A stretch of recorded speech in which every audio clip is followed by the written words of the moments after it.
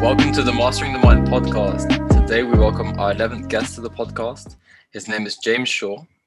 James is a professional wheelchair tennis player who was diagnosed with cerebral palsy when he was young. Some of James's major achievements have been being a six-time national champion, making his debut for GB at the 2015 World Team Cup, winning gold at the World Team Cup in 2017, and winning the quad doubles at the French Riviera Open in 2019. Outside of sport, James spends time doing public speaking to inspire others and produces some excellent content, providing athletes or sports people with tips and tricks on how they can reach their potential. He also has a YouTube channel where he documents his life and career by making some videos. So let's welcome James to the podcast. Hey. Just having some Euros talk there. Yeah. Ahead of the England-Denmark game. Come on, the boys. Yeah, he's coming home. Fingers, yeah. Fingers crossed. How are you? Got us there. Yeah, I'm good. How are you? Yeah, all good, sir. You been busy today? I mean, fairly. Just training, and then the rain kind of stopped all that. But yeah. That's the reason why I did the 10,000 steps today on our challenge on our Instagram, because the English weather, I can't predict it. And I'm not going for a 10,000 step walk. So I went to do a gym session. It sounds like you guys aren't even having a summer. Like, the weather's so bad over there. So hit and miss. I mean, it's lovely right now where I am, but then I don't know. Yeah, it's just the next hour it could be raining. Yeah, nightmare. It is. I love this little segment because we always talk about the weather. Like, when it's just me and Oliver, we always talk about the weather at the start. So we bring it back to the roots. John's in Spain, so he's a lucky one. Oh yeah. Imagine. I don't mean to flex, guys. But, doing his 10,000 steps on the beach. It can't be bad. Yeah. But sort of like just kicking off with a podcast, like sort of what we do with our guests. We like them to take us through like a chronological view of your life in your career. So growing up, what was it like? What motivated you to engage in sports? Did you have any inspirations from people? Like, if you was to just give us like a chronological sort of view of your career and life, what would that be? Well, I started I wanted to get into sport when I was young, like really early on. Because I was born with a condition called cerebral palsy, which meant I was in a wheelchair. Which I wanted to be a footballer. That was my thing, and I wanted to be a Nottingham Forest player because that's where I'm from. I saw you as a Notts Forest fan. I'm from Leicester. You're lucky I'm not a Leicester fan because the rivalry is huge. Yeah, I know a lot of Leicester fans and they're a pain in the butt at the moment, especially with winning the FA Cup. I know.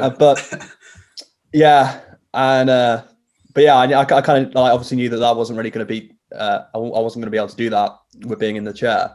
So when I was around 7 years old, my parents took me to a tryout day for disability sport. So I got to try out swimming, basketball, tennis, trampolining. I don't know, all kinds of weird and wacky kind of sports that I don't know if they're still going kind of thing. But started playing tennis, doing that kind of once a week, and wasn't particularly good. But I kind of liked that I could play tennis with people on their feet as well. Because I don't know if you know, the only difference between wheelchair tennis and able-bodied tennis is that you're allowed two bouncers. Yeah, that's something I was really interested in when I was doing my research for this podcast. I didn't realize the sort of regulations and rules are sort of similar apart from the two bounces. Like the courts are the same size, and so it made what you do even more inspiring. It's crazy. Yeah, and I think as the sport's grown as well, a lot of people don't use the second bounce because if you use the second bounce, you give your opponent more time. Yeah. So I definitely over the years it's got stronger and stronger. And I just wanted to do it just because I wanted to join in with PE at school.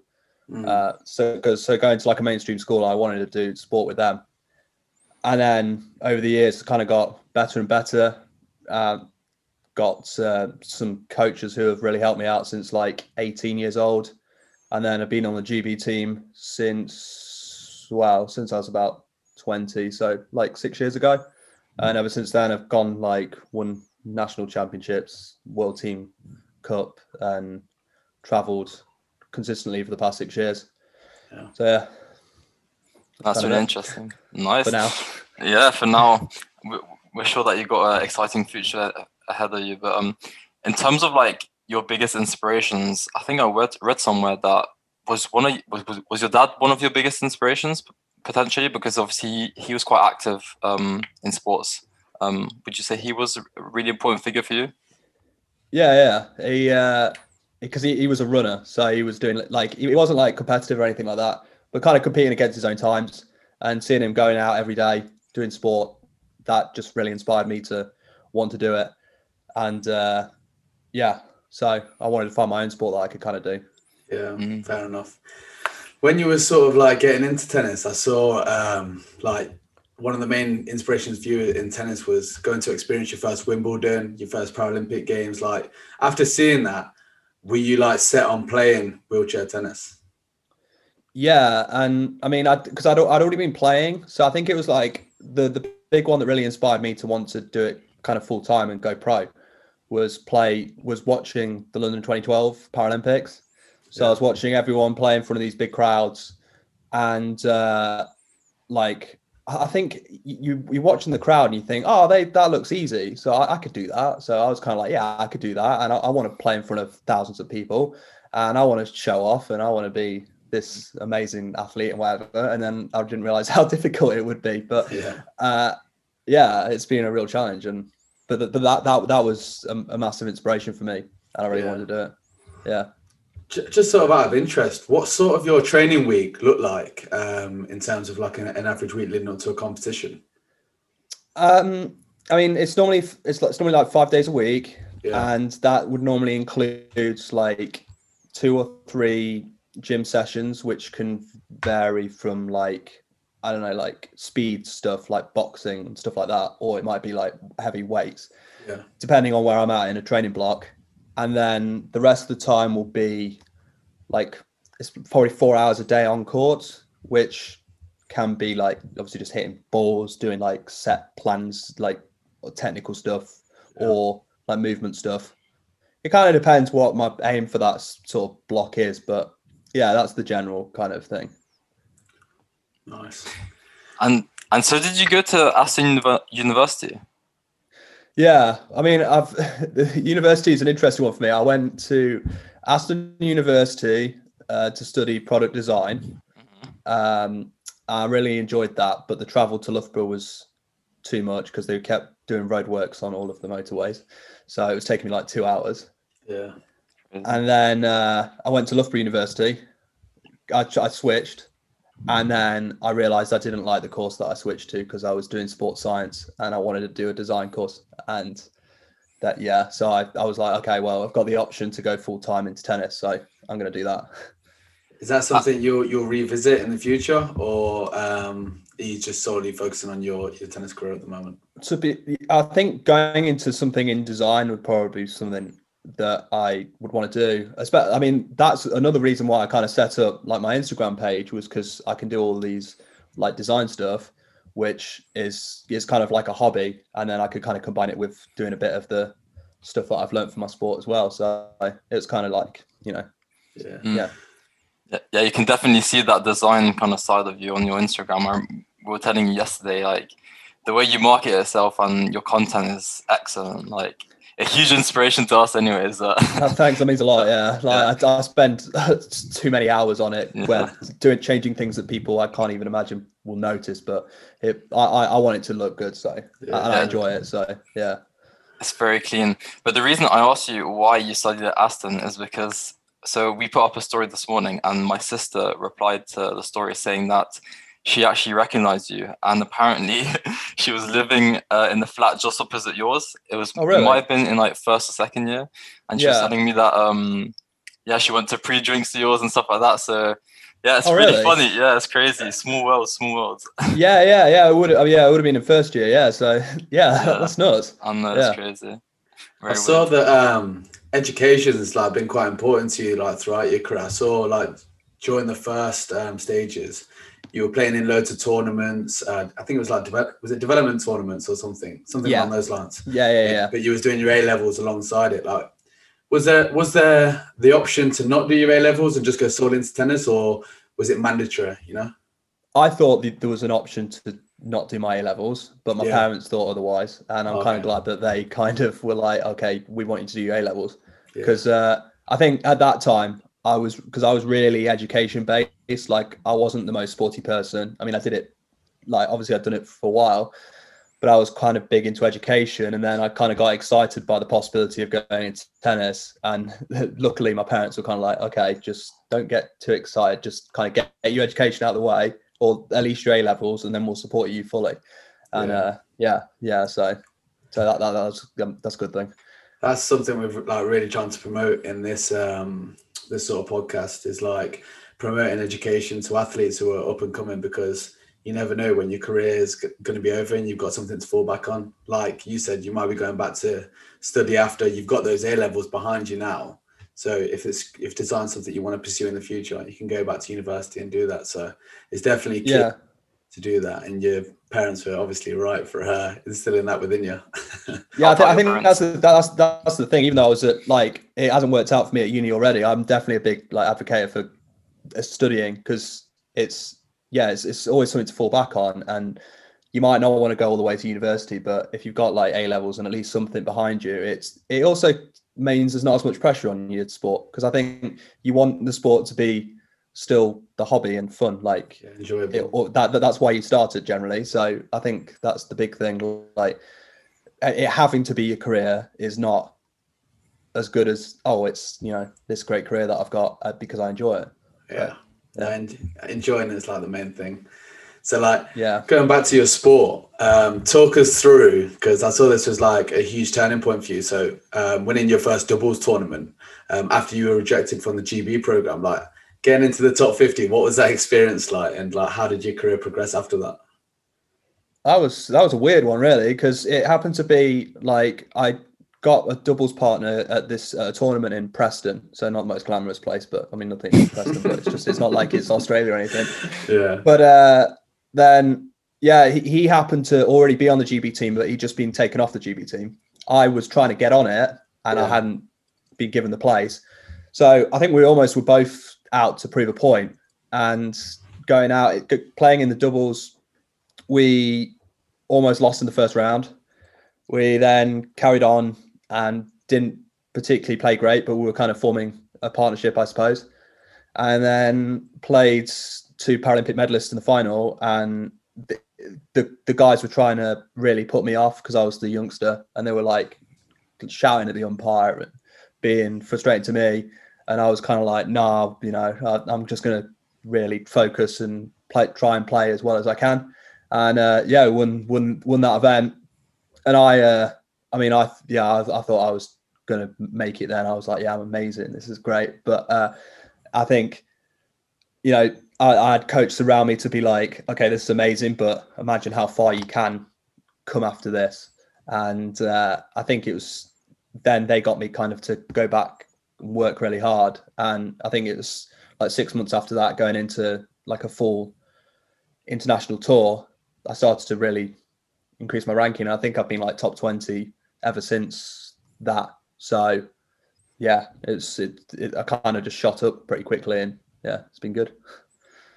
What was it like being the youngster during that period? Did you find it difficult to kind of adapt, or did you kind of use that opportunity to potentially like learn off the older people that you were competing against? Or I think, like, although say growing up, I've always been like the shy one. So say when I've been in like a big group, I often kind of, when I started out on the team, would kind of like shy away from these big personalities and the whatever. But also I think something that really helped me mentally with playing these people was that I didn't respect them. It sounds like the wrong thing, but I wasn't like in awe of them, and I wasn't going like, oh, this guy's just like the best player in the world. And I think that's really helped me just go, I don't care what your ranking is. I want you need, it's me against you, and we'll see like who's the best on the day kind of thing. And I really liked that challenge. And so coming up against these, top players was just really excited me. Yeah, that's definitely. Go on. I was going to say that, like, we've interviewed other athletes, and they've kind of had a similar experience where they kind of maybe like shied away from, because obviously they were competing against people they like idolize, you know. So it's interesting to see that contrast with your experience. Yeah, I think that's a super important like mindset to have. Like something that I do when I play football is it's 11 versus 11 at the end of the day. It doesn't matter of their reputation. It's you versus them, and like what makes them better than you. You know, it's all about on the day. So it's definitely such a good mindset to have that, because it stops your nerves sort of. Yeah, something that really helped me was like some of the top players. I kind of put them in a certain category because I was big into football still. Like it was like how they played and kind of represented them with a football team. So maybe if it was like, if they were like a really quick team and they had like, you know, really attacking, then I don't know, it might be a Man City, or it might be like, oh, they're a hard-working team. Oh, it might be a Burnley or something. And just being like, okay, well, Burnley can beat Man City. They probably won't beat them every time, but they can beat them. And thinking of it like that, going into it, I was like, okay, well, you know, why can't I win this? And rather than going like, oh, I'm ranked 100 in the world and he's ranked number 2, like, oh, this is just impossible. It was kind of thinking about it like that. I was like, because I've seen it so many times in football. I was like, okay, well, you know, why can't I do it now? That's nice. I love that mindset, like sort of doing the comparisons. That's probably something that I'd do. yeah, it helps. You mentioned yesterday that you traveled a lot, actually. Yeah, you said you went to Ile de Ré recently. Tell us more about what's it like traveling the world, like being able to travel the world and playing in these different places.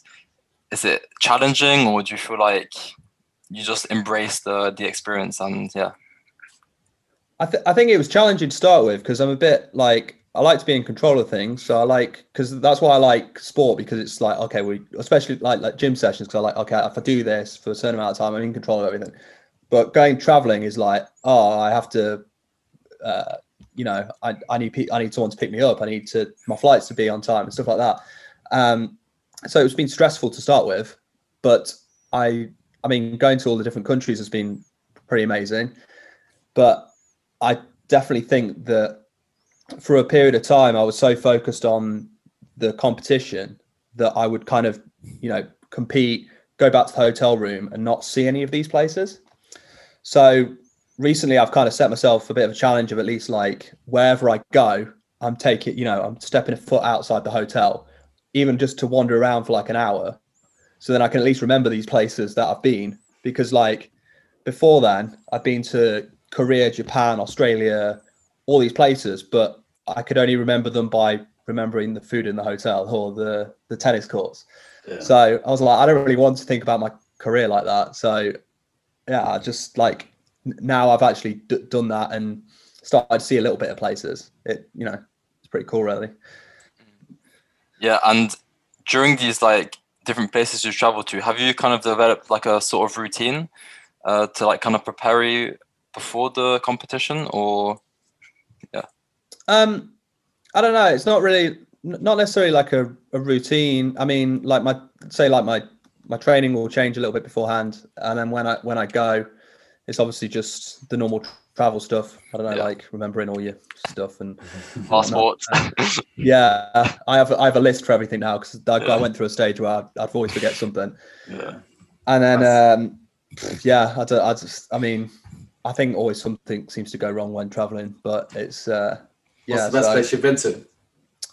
I think the most enjoyable was when I went to Australia last January, just because also like my cousin lives out in Melbourne, so we actually he actually took me out and we went around and saw loads of places. I think that, and Israel, which was a weird one, but because we got to see all of these like really old sites and got to know a bit more about like the locals and stuff like that. And I thought that was just a bit of a different one, and not somewhere that many people get to see. So man. I bet you're so lucky to like be able to go and travel the world, because it's something that I want to do, but it's just so difficult to like actually find the time to do it, especially during these times. I mean, no one can catch a flight anywhere. right now is a pain. Yeah. But yeah. Lucky John. Sure. I mean, John just drove to Spain. Yeah, being in Europe is so much easier.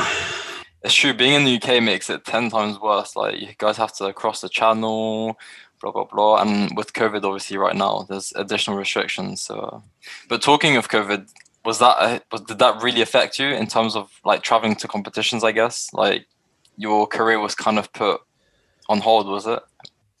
Yeah. Ever since COVID, things have been a bit really on hold, just because like I haven't been able to. All the rankings have been frozen, so I've been trying to get my ranking up, but it means that like no one's dropping down, nothing's changing. So I've done some tournaments. Like I went to Prague last year and I won that, and then I've been to France a couple of times, and then, but yeah, not really fully traveling. It's just been so difficult. Everything's been getting cancelled, and yeah, so just the odd one here and there, but. Talking about your ranking, what was the experience like becoming world champion? Was that talk us through before the game, and then like what was your feelings after? It was kind of a strange one because like the World Team Cup, I mean they normally pick like 3 players from each country, and like I was going into it expecting to be like the number 2 player, because the way it works is like every day, number 1 of each country will play each other, the number 2 will play each other, and then maybe the number 3 will play if like the doubles doesn't matter, because there's then a doubles, and then so the number 3 might play then. But I thought I was going to be the number 2, and then I went down to breakfast and heard about what the team was going to be, and I wasn't picked. So I kind of had to be like push down all of like the negative emotions that I was feeling, and like instead of wanting to have an argument with him, I was kind of like, okay, well, I need to do what's best for the team here and not show that I'm disappointed. And that was kind of the feelings for most of the days. And I played the odd match, you know, I trained well, I was professional, which I was very pleased about. And then it got to the final and I was like, oh, you know, I'm not going to play. That's not going to happen. And they actually picked me for the final. So I was like super excited.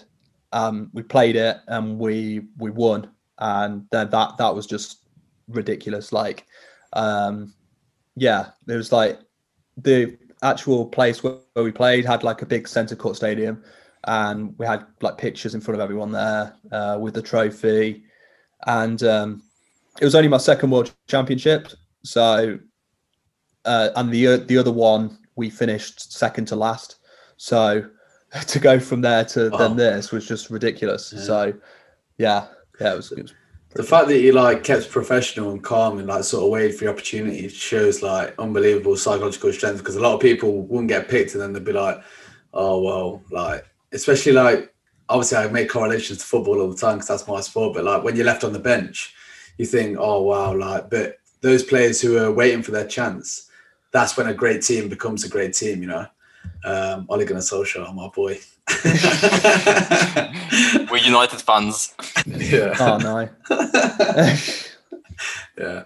I mean, it's not a great period for us. I suppose like the signings that we're making there, it's exciting times. Yeah, if you get Varane as well and Sancho, then and like Camavinga.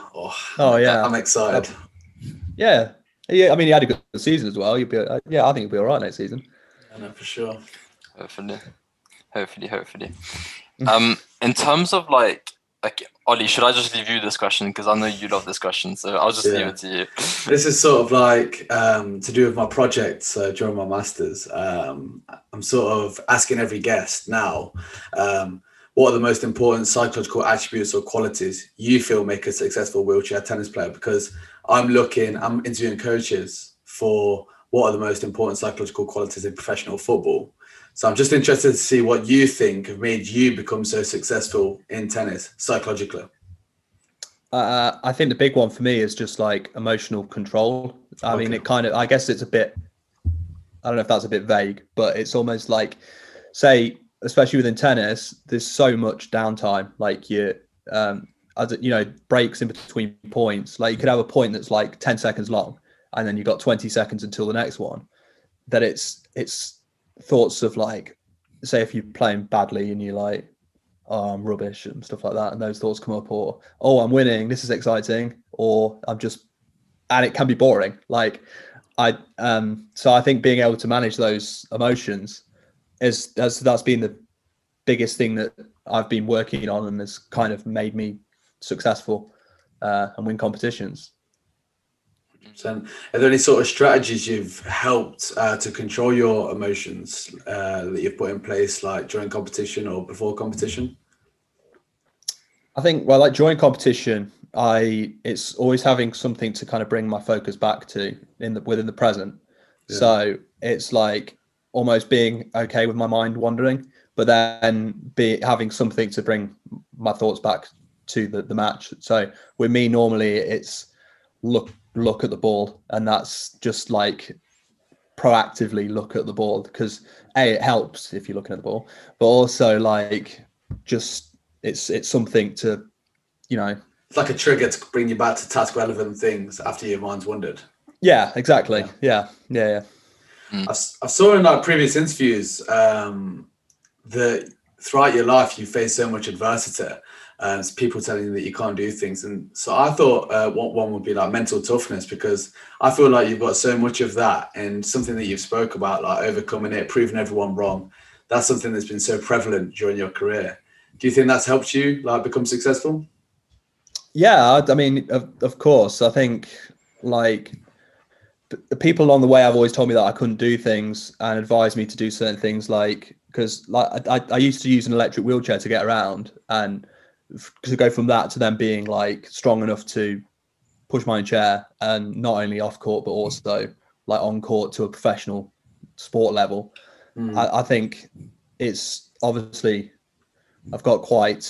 Yeah, I don't know. It's when someone tells me I can't do something, I definitely want to prove them wrong. Yeah, and that's got me obviously quite far with the sport.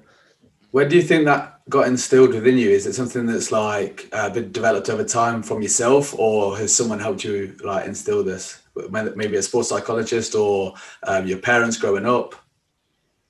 I think my parents never wanted me to not be able to do something, so it was almost like, oh well, if you can't do something, we'll find a way.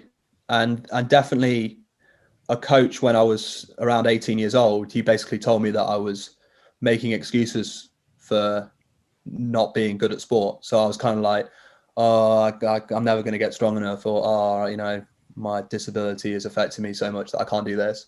And he was like, well, if you want to work with me, then you're going to have to stop doing that and train like anybody else.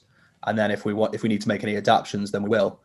And I think definitely that kind of thought of we'll find a way has been a massive like it's helped me a lot. And it's also kind of, it's a good thing to tell someone when they're like, why are you doing this training, or oh, you can't do it. It's like, well, we're discovering new things and we're trying to find a way of, to overcome challenges. It seems like you have a really, really good awareness of sports psychology. So I'm really curious to know, where does this come from? Was it a sports psychologist that potentially inspired you, or like that taught you all these things, or was it purely you that kind of went out your way to kind of research or read more about stuff? Or it's just all Carl Steptoe from Loughborough Uni. That's what it is. It's just it's all him. No, I mean, I don't know. I've been fascinated with psychology. I'm always wondering why people are doing certain things like that. It just really interests me. So I've read a lot of autobiographies. I think quite a lot. When someone acts a certain way, I'll always just go like, oh, why have they done that? Or rather than just spring into a thought like, oh, they're just a horrible person or something like that. But yeah, definitely, because I've been working with a sports site for like 8 years now. So being able to have those discussions with him and thinking about it myself, has obviously it's given me quite a big knowledge of psychology, or sports psychology. Something that's been so prevalent in our previous episodes is like these elite athletes, they look for what other athletes are doing, so like in their routines and things like that, and then they sort of like put it into their own routine and things. Have you ever like tried to do stuff like that and look at what the top athletes are doing and then try and do stuff yourself? That's sort of what intrigued me in psychology, seeing what these athletes are doing, especially in like basketball and things like that, and the routines they do before their free throw, and wondering like why they're doing them certain things. It's super interesting. I find with psychology. Yeah, I mean, I definitely did the one where it's just, you're going onto the field or whatever, and you've got your big headphones on and you're trying to stay like look focused and whatever. But I don't know. I read a lot of sports autobiographies when I was growing up. So it's like Andre Agassi from tennis, like I just loads of different stuff, and it was just the way, like, yeah, how they prepared for matches and their backgrounds, and just trying to implement little bits from all of them or try them, just because I don't think I've ever really had like like someone that I idolize within any sport, but I like to just like pick out little bits and just see which works for me, because I don't think there's a complete athlete in any sport. It's just almost like, oh, well, that might work for me or that might work for me and stuff like that. So, yeah. So you mentioned Carl Steptoe. So obviously we know Carl really well. So how did that come about? How did you start working with him? I mean, he used to be the GB psychologist, for the wheelchair tennis team for a couple of years, and that was when I was kind of starting out, and then he stopped being the psychologist there, and I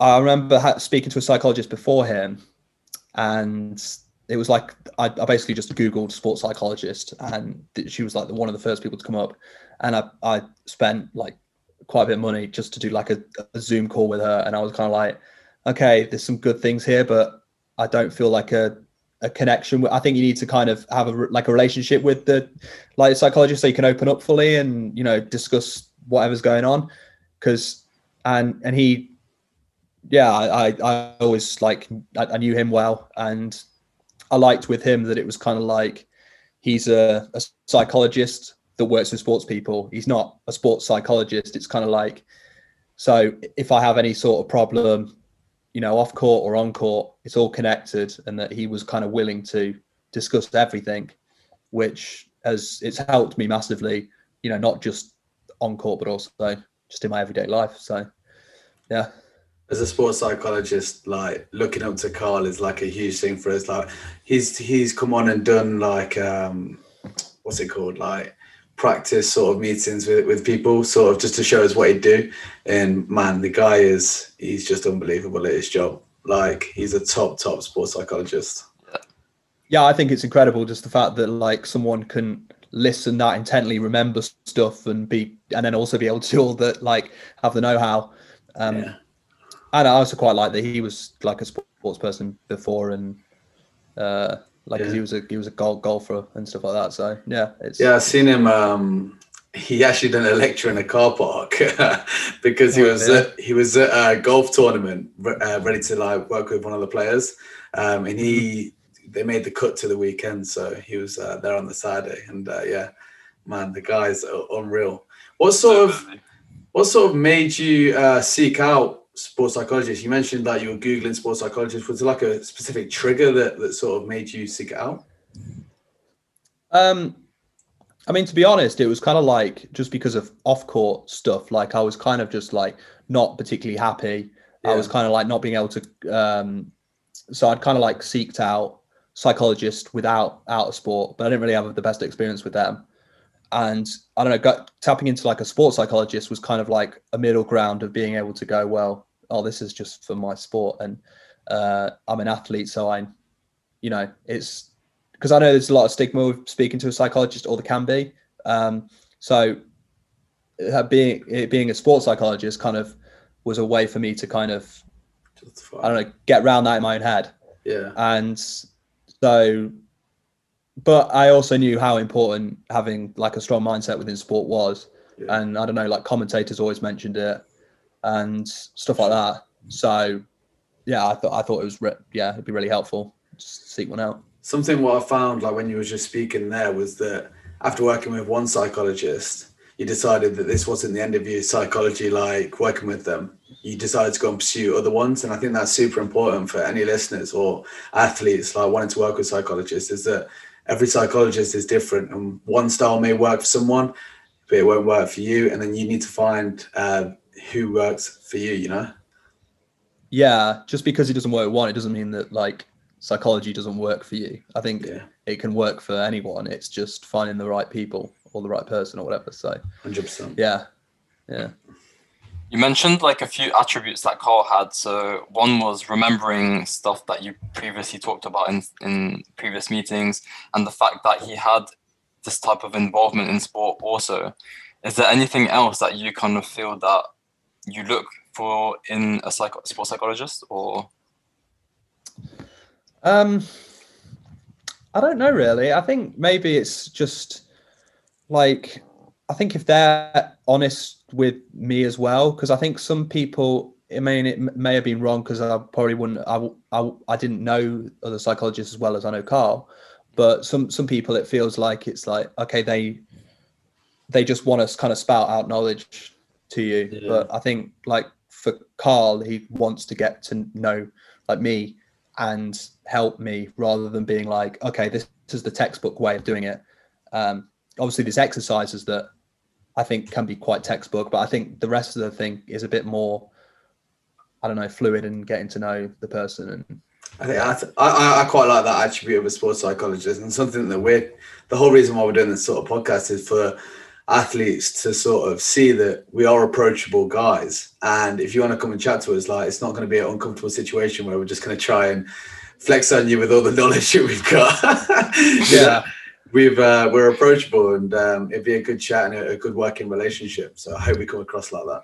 Yeah, you do. So are your sessions like more of a conversation then, or is it more you speaking and him listening, or? Well, it's often like he'll always say, like at the start of the session, it's like, well, what are the headlines of the week or the couple of weeks, and it's just like, so what are like the big things that have happened to me. And I'll, say what's happened or what I've got planned, and it'll just kind of like start a conversation. I mean, I might have something specific to say, like, oh, I don't know, I keep starting out matches poorly. Can we discuss this? And then we'll find a way of like maybe, but a lot, I really thought it would, like being with a sports psychologist, I mean, maybe it is with some, but it would be like, okay, I don't know, a bit more set, like, okay, we need to do this, this and this. But with him, it's quite, I don't know, like I said, like fluid and kind of just a conversation. And that helps me kind of, I don't know, let stuff go, I guess, as well. So I like it. Yeah, it's definitely something that I see from him also, because obviously we have to do like a research project this year. So we have to interview people and we have to develop like guides. And when I had a meeting with him and he was like, don't worry about following it step by step. Like, some questions might be answered. It's like he's more of like a freestyle guy, and I feel like that works well with him. I don't know. It's really interesting to see that. Yeah. I've got the same. Got the same from him. So yeah. So glad we sort of delved into like what it's like working with a sports psychologist. We've never really had that before, where an athlete's actually spoke deeply about that. So thanks for sharing that, because other athletes will probably listen to it and think, I'll seek out sports psychology support now. So thanks for that. But moving on to like outside of sport, your public speaking, what's sort of your goal with your public speaking? I mean, in the past, it's always been, it was going into schools and just basically, it was almost a thing. Well, initially it was me just kind of saying all the things I'd achieved, and I realized I wasn't really, I mean, that's great, but it's not really helping anyone. So it's only since COVID, I've kind of had a bit more time, and I was like, oh, well, what do I want to kind of say with this? And I think it's a bit of motivational stuff and a bit of just like showing that you can learn all these kind of key skills that you want. So say if you're not very confident, you can learn that. Or if you, I don't know, anything. I think confidence is a big one, because that was the big thing for me, that I was terrified of speaking to anyone except my close mates and family. And now I can do public speaking in front of, I wouldn't care the size of the audience. And the only reason I've been able to do that was because kind of pushed myself and not listened to the fears, and and so I just, I want to kind of share that message with other people, because I don't think enough people know it. Yeah, it feels so good when you develop that skill, like to be comfortable in speaking in front of others. That's another reason why we started the podcast, was just to be comfortable speaking in front of people, holding conversations that we may not feel initially comfortable with, but we've developed that skill now, and it just feels so good. Yeah, I think you realize that everyone feels like that as well, because say speaking to you guys now, like I would never think that you wouldn't be confident speaking in front of people, but I bet when you first did this podcast, you'd be like, you'd have thoughts coming up like, oh no, what happens if I mess up, or I don't say the right thing, or whatever. So I think everyone's going through the same thing, aren't they? Yeah, we had a big learning curve after our first guest. We sort of treated it like a sort of interview rather than a chat, and that was a big learning curve for us in sort of developing our skills within a podcast. Yeah. Have you got any tips for public speaking? Because I feel like that's a skill that I need to develop. Like, that's like a massive weakness of mine. Like, and I'm sure maybe people listening, it might be one of their weaknesses. Do you have any potential tips for? Yeah. Well, I think first of all, it's like do it more. Because I've heard a lot of people like, don't use notes and don't, be confident and whatever. But like, the only way you can do that is if you do it a bit more. And also it's like trying to show off your personality a bit. Like, it's only recently that I felt comfortable enough to actually be like, I can have a laugh and a joke. I can go off from my notes. I can, speak to the audience a bit more. And I think they appreciate it, because I think if people can connect with you a bit more and see your personality, then they're actually going to listen to what you're talking about. So yeah, that's probably a key one for me. But obviously it's tricky to start with. You need to just do it and get a bit more confident. That's so true. I feel like a lot of correlation. I listen to podcasts for sort of entertainment. So I listen to a lot of comedians and stuff. And their main thing is just going out and just performing it in local clubs and stuff, so they develop that skill, and then they can do it on the big stage. And showing your personality as well. That's a huge one. Not being so like, these are the points I'm covering, and I'd say this sentence the exact same way. Like, I'd learned a presentation before to the specific script, and now it's like I just need a couple of bullet points and I'll go over them topics as I go. Yeah, I think there was someone that I spoke to about public speaking, because they were like doing loads of them, and they're like professional public speaker, and they were just like, no one really cares about what you're saying. They just want to be entertained or learn the key points. So it's almost like specific. It's like people get bogged down with being too like really focused on specific points within, like, oh, what age was I, or what did it, whatever, and they're like, well, they don't care about that. They don't know. So they just want to have fun and learn a little bit. So yeah. So I think I read something about you and your public speaking, that you create like anecdotes or analogies to sort of help people understand what you're trying to get across. Is that something that you do? Yeah, I try to. Like, if I think if I've ever got a point that I'm trying to say, I always want to at least have an anecdote behind it, because I don't want to just be going, oh, this is what you should be doing, and then have no proof behind it. I think if I've got a story, then they can at least connect with it, and then if it's not relevant to them, then that's fine. But yeah. I think trying to make it relatable back to them as well is like, it sort of makes them relate, and they'll take it away then, and it becomes valuable. So yeah, super important. Yeah.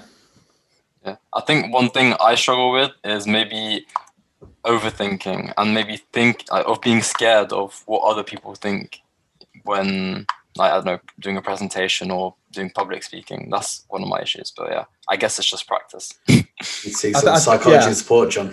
Yeah. James is my psychologist. If you need a chat, John, I'm here. We'll go through some strategies. But just moving on to like your content creation. So you said you're big on your Instagram and your YouTube. I saw you've got you're uploading on YouTube regularly. Like before, you got quite a few subscribers. So what's sort of the substance behind that? So you say about your design and stuff. What's your goal behind those pages? I mean, I always wanted to do something additionally to tennis, because although tennis tires me out, I do have quite a lot of spare time on my hands. So I always wanted to do something else that I was passionate about, so especially like when I'm away.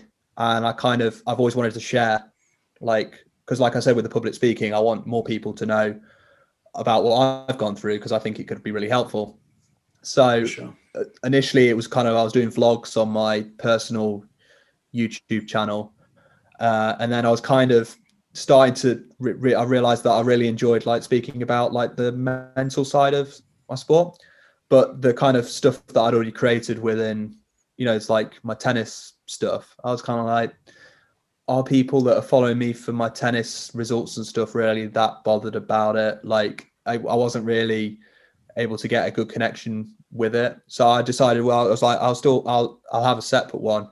And then with like Top Athlete Mindset with my Instagram, created that. And I was just like, I just want to try out different stuff and see what kind of works, and without anyone knowing, because I didn't want people to be kind of judging it straight away, because I just knew it was probably going to be a bit rubbish to start with, and I wanted to kind of, you know, figure out what I wanted to do. And then, yeah, like now that's just grown like loads, which I didn't really expect. And yeah, I really enjoy that, and I'm kind of focusing more on that than doing the other stuff. But mainly that's because I'm not traveling, and I can't really vlog from my flat every week saying just every day is the same. yeah, exactly. So no one wants to see that. So what I find really powerful about your page is that a lot of the stuff you talk about is something that you've experienced yourself, and I feel like that's like the perfect formula for me. It makes it so much more attractive knowing that you've actually gone through it. You know, it's like almost you're making the mistakes for us in a sense. So it's like, yeah.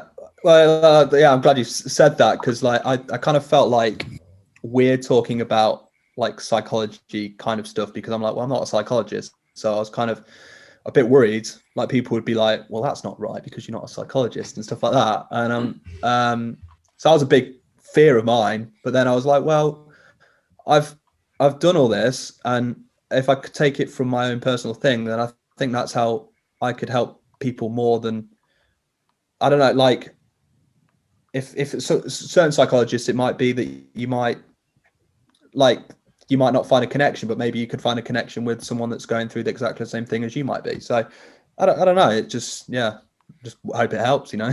Yeah. It makes it more genuine, you know, like the content you're kind of releasing, like honest, and the fact that you're so open also of like sharing your weaknesses and, you know, your mistakes. That's what makes it, personally to me, that's what makes it attractive. Like I want to follow you in your journey, and you're giving back by giving tips. So yeah, it's a really powerful formula you have there. It's good. Yeah, thanks.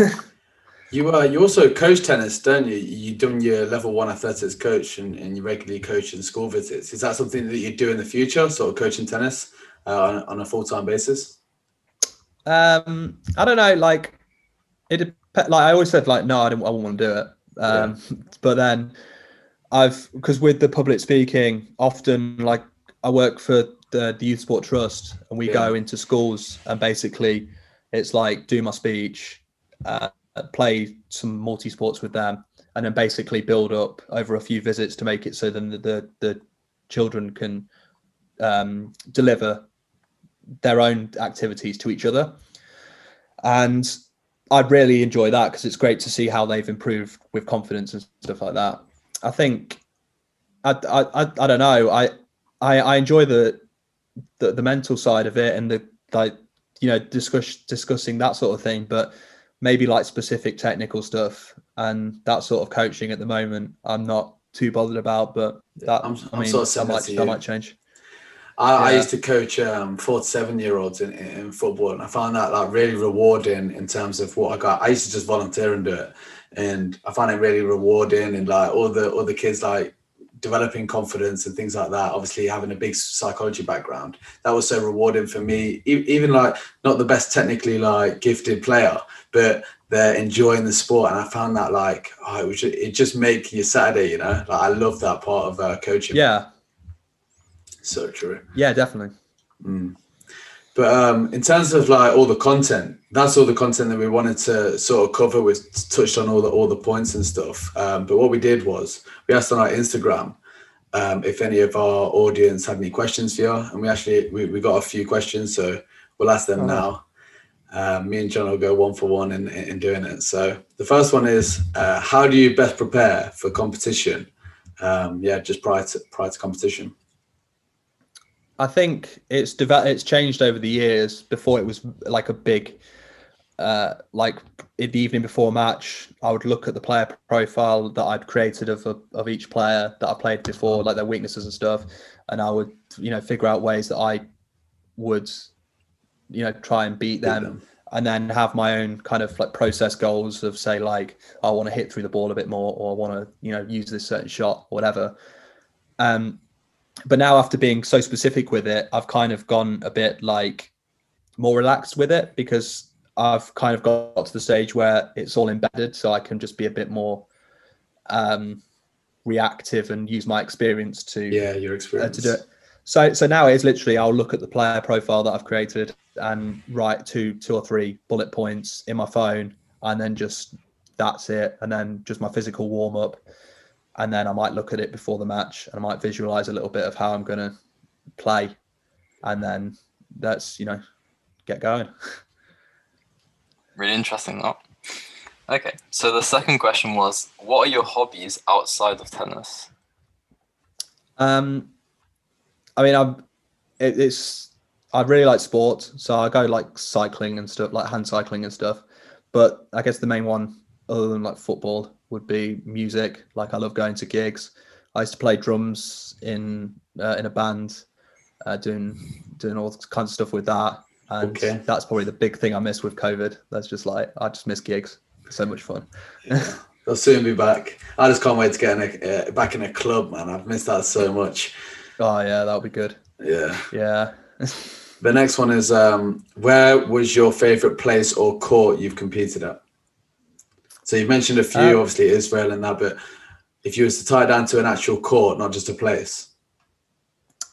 Where have I mean, probably the best experience for me was actually playing at Nottingham in the British Open, because it's like the biggest tournament underneath the Grand Slam. Yeah. And I was on centre court there, and I had like old school teachers that happened to just be there watching. I had like a full crowd, and that's not normally something that I experience with, because it's not, when I'm in Israel doing a small competition or something, there's not big crowds there. So yeah, I mean, everyone cheering for me. That was cool. That was, but probably like just the most incredible stadium I've been in was the Maracanã at the Rio Games, because I actually went out there to like an inspiration program thing.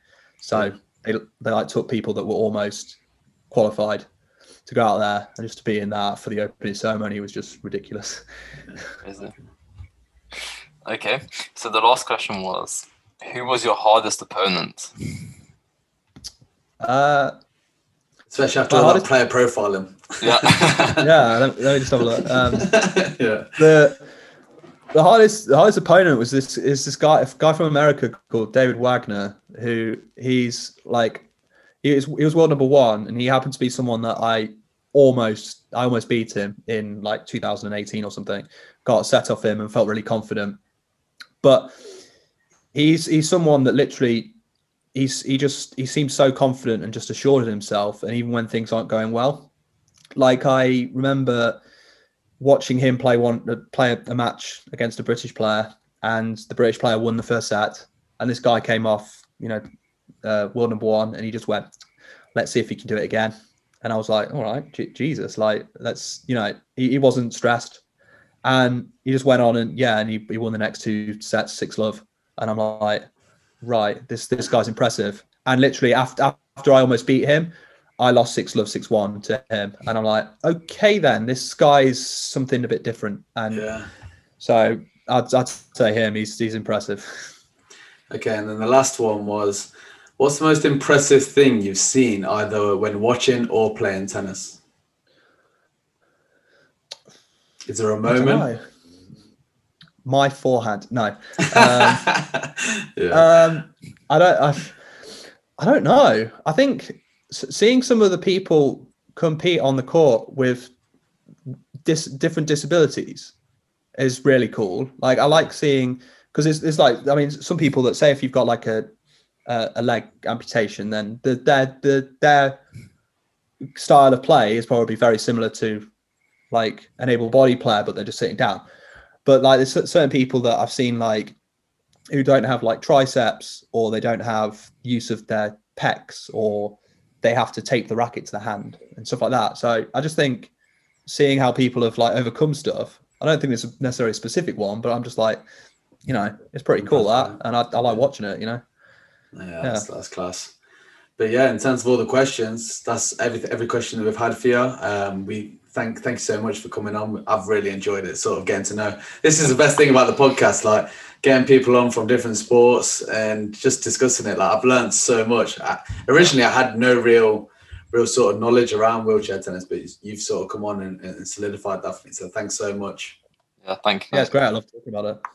Yeah. We normally give the guest that comes on like a minute or two to just plug anything that they've got. Obviously, all the links to your socials, YouTube channel, obviously Top Athlete Mindset and things like that will be in the description. But if there's any projects or stuff you're working on, or any tournaments that are coming up?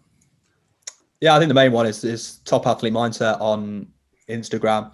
I'm creating the website for that soon, where I'm going to just kind of do some of the like resources that I use. I'm going to put all that on there with a blog and maybe a vlog and stuff like that with that. So that's all coming soon. But if like they check out the Instagram page, the Top Athlete Mindset, then it's all going to go on there. Yeah. And yeah, hopefully I can help some more people, you know? No, for sure. Definitely. Yeah, everyone check that out because it's a class page. Yeah, literally. Cheers. But yeah, if you could please share this with your friends or someone you'd feel will benefit from it. Most importantly, like, subscribe, comment down below any guests you'd like us to get on in the future, and we'll try our best to get them on. But other than that, thanks for listening, and we'll see you in the next one. Bye, guys.